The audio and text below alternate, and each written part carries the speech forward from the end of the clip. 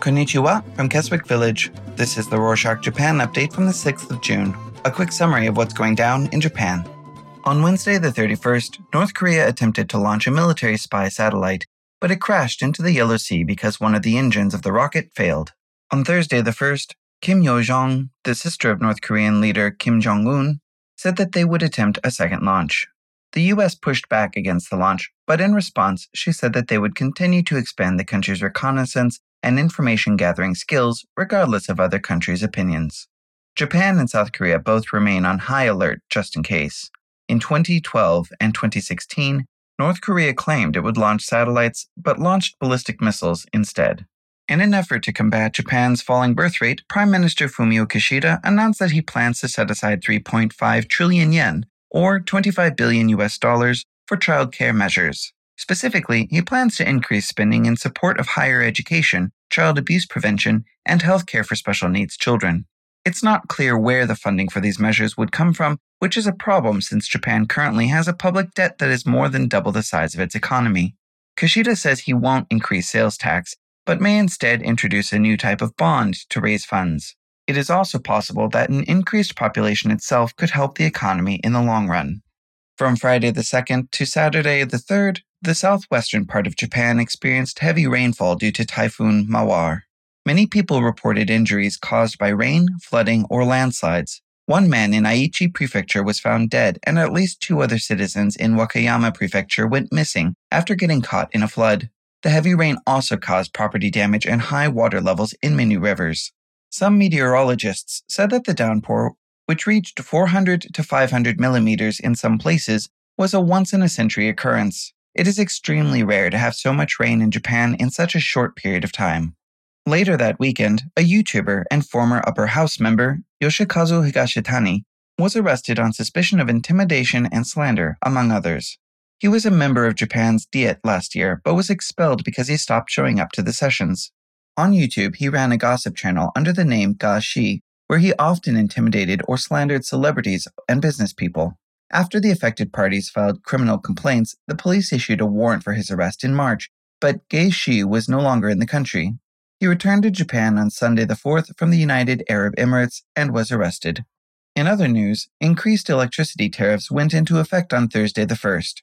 The amount increased varied by region, with Tokyo going up by 15%, and places like Okinawa and the Hokuriku region increasing by almost 40%.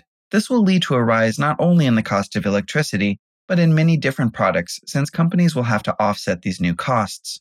Experts predict that by July, the prices of around 30,000 items will have gone up, a dramatic increase from last year.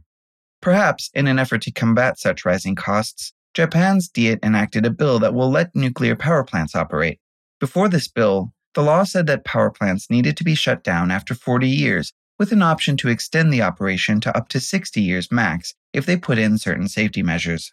Now, there is no hard limit for how long nuclear power plants can operate. They will still undergo regular inspections every 10 years, and the operators will need to receive approval for management plans from the Nuclear Regulation Authority. There were several groups protesting the bill in front of the Diet building on Wednesday the 31st, saying that letting nuclear power plants operate so long is not safe. In more nuclear power plant-related news, Tokyo Electric Power Company presented plans for additional safety measures for the Fukushima Daiichi power plant. The Nuclear Regulation Authority conducted a survey in March and found that part of the support structure for one of the reactors was damaged. They told the power company to draw up countermeasures, which the power company then presented on Monday the 5th. Their plan is to install additional water pipes to cool the area and ventilation filters to remove radioactive debris. On Thursday the 1st, a high court rejected an appeal for damages by 2 women who had been forced to undergo sterilization by the government. In 1948, the Japanese government passed a eugenics law that made it legal to sterilize individuals with intellectual disabilities, mental illnesses, or hereditary conditions, whether the individuals wanted to or not. The law was in effect until 1996. In 2018, a forcibly sterilized woman sued the Japanese government and won, after which the parliament approved a compensation of 3.2 million yen, or $23,000 to those affected by the law. Many believe this amount wasn't enough for those who suffered lifelong effects, and since then, others who were victims of the eugenics law have come forward to sue the government for damages.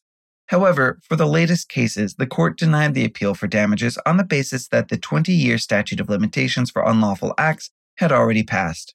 The first person to sue also technically fell outside the 20-year statute, so this is most likely an excuse to get out of paying. Some say that since the Japanese government is in serious debt, it can't really afford to pay. On the topic of entertainment, on Saturday the 3rd, there was a memorial for the late manga and anime creator Leiji Matsumoto. He died in February at the age of 85 and was best known for his science fiction works, such as Space Battleship Yamato. Around 3,000 voice actors, manga artists, and fans attended the memorial, which was held at the Tokyo International Forum. There is also an update on the Johnny & Associates scandal, where Johnny Kitagawa, the late founder of the Johnny & Associates talent agency, was accused of sexually abusing underage performers. 3 former members of the talent agency came forward and started a petition on the 26th of May to prevent such abuse from happening again.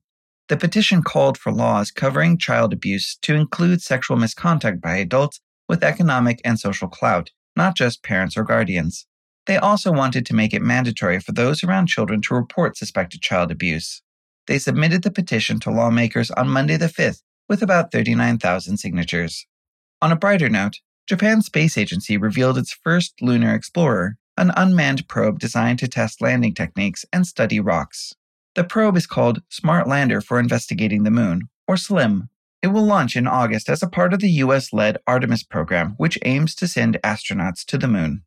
As the space agency makes strides towards the future, officials in Saga Prefecture are busy excavating the past. On Monday the 5th, officials uncovered a stone coffin grave at the Yoshinogari ruins. The ruins date from the late Yayoi period, which ranges from 300 BCE to 250 CE, a time when influential people's graves were painted red. The officials detected traces of a red pigment and also noted that the site has a good view and is isolated from other graves. All of this suggests that a powerful or revered person was buried there, which is significant because experts suspect that the ancient Yamatai kingdom might have been located at the Yoshinogari ruins and other sites. And that's it for this week. You know, every week we work hard to pick what the most important stuff is in Japan. What's talked about the most, what's big but flies under the radar, all the main stuff. Are we getting the mix right? Not a specific thing we've missed? Any types of information you want more or less of? Let us know at japan@rorschach.com. Mata ne!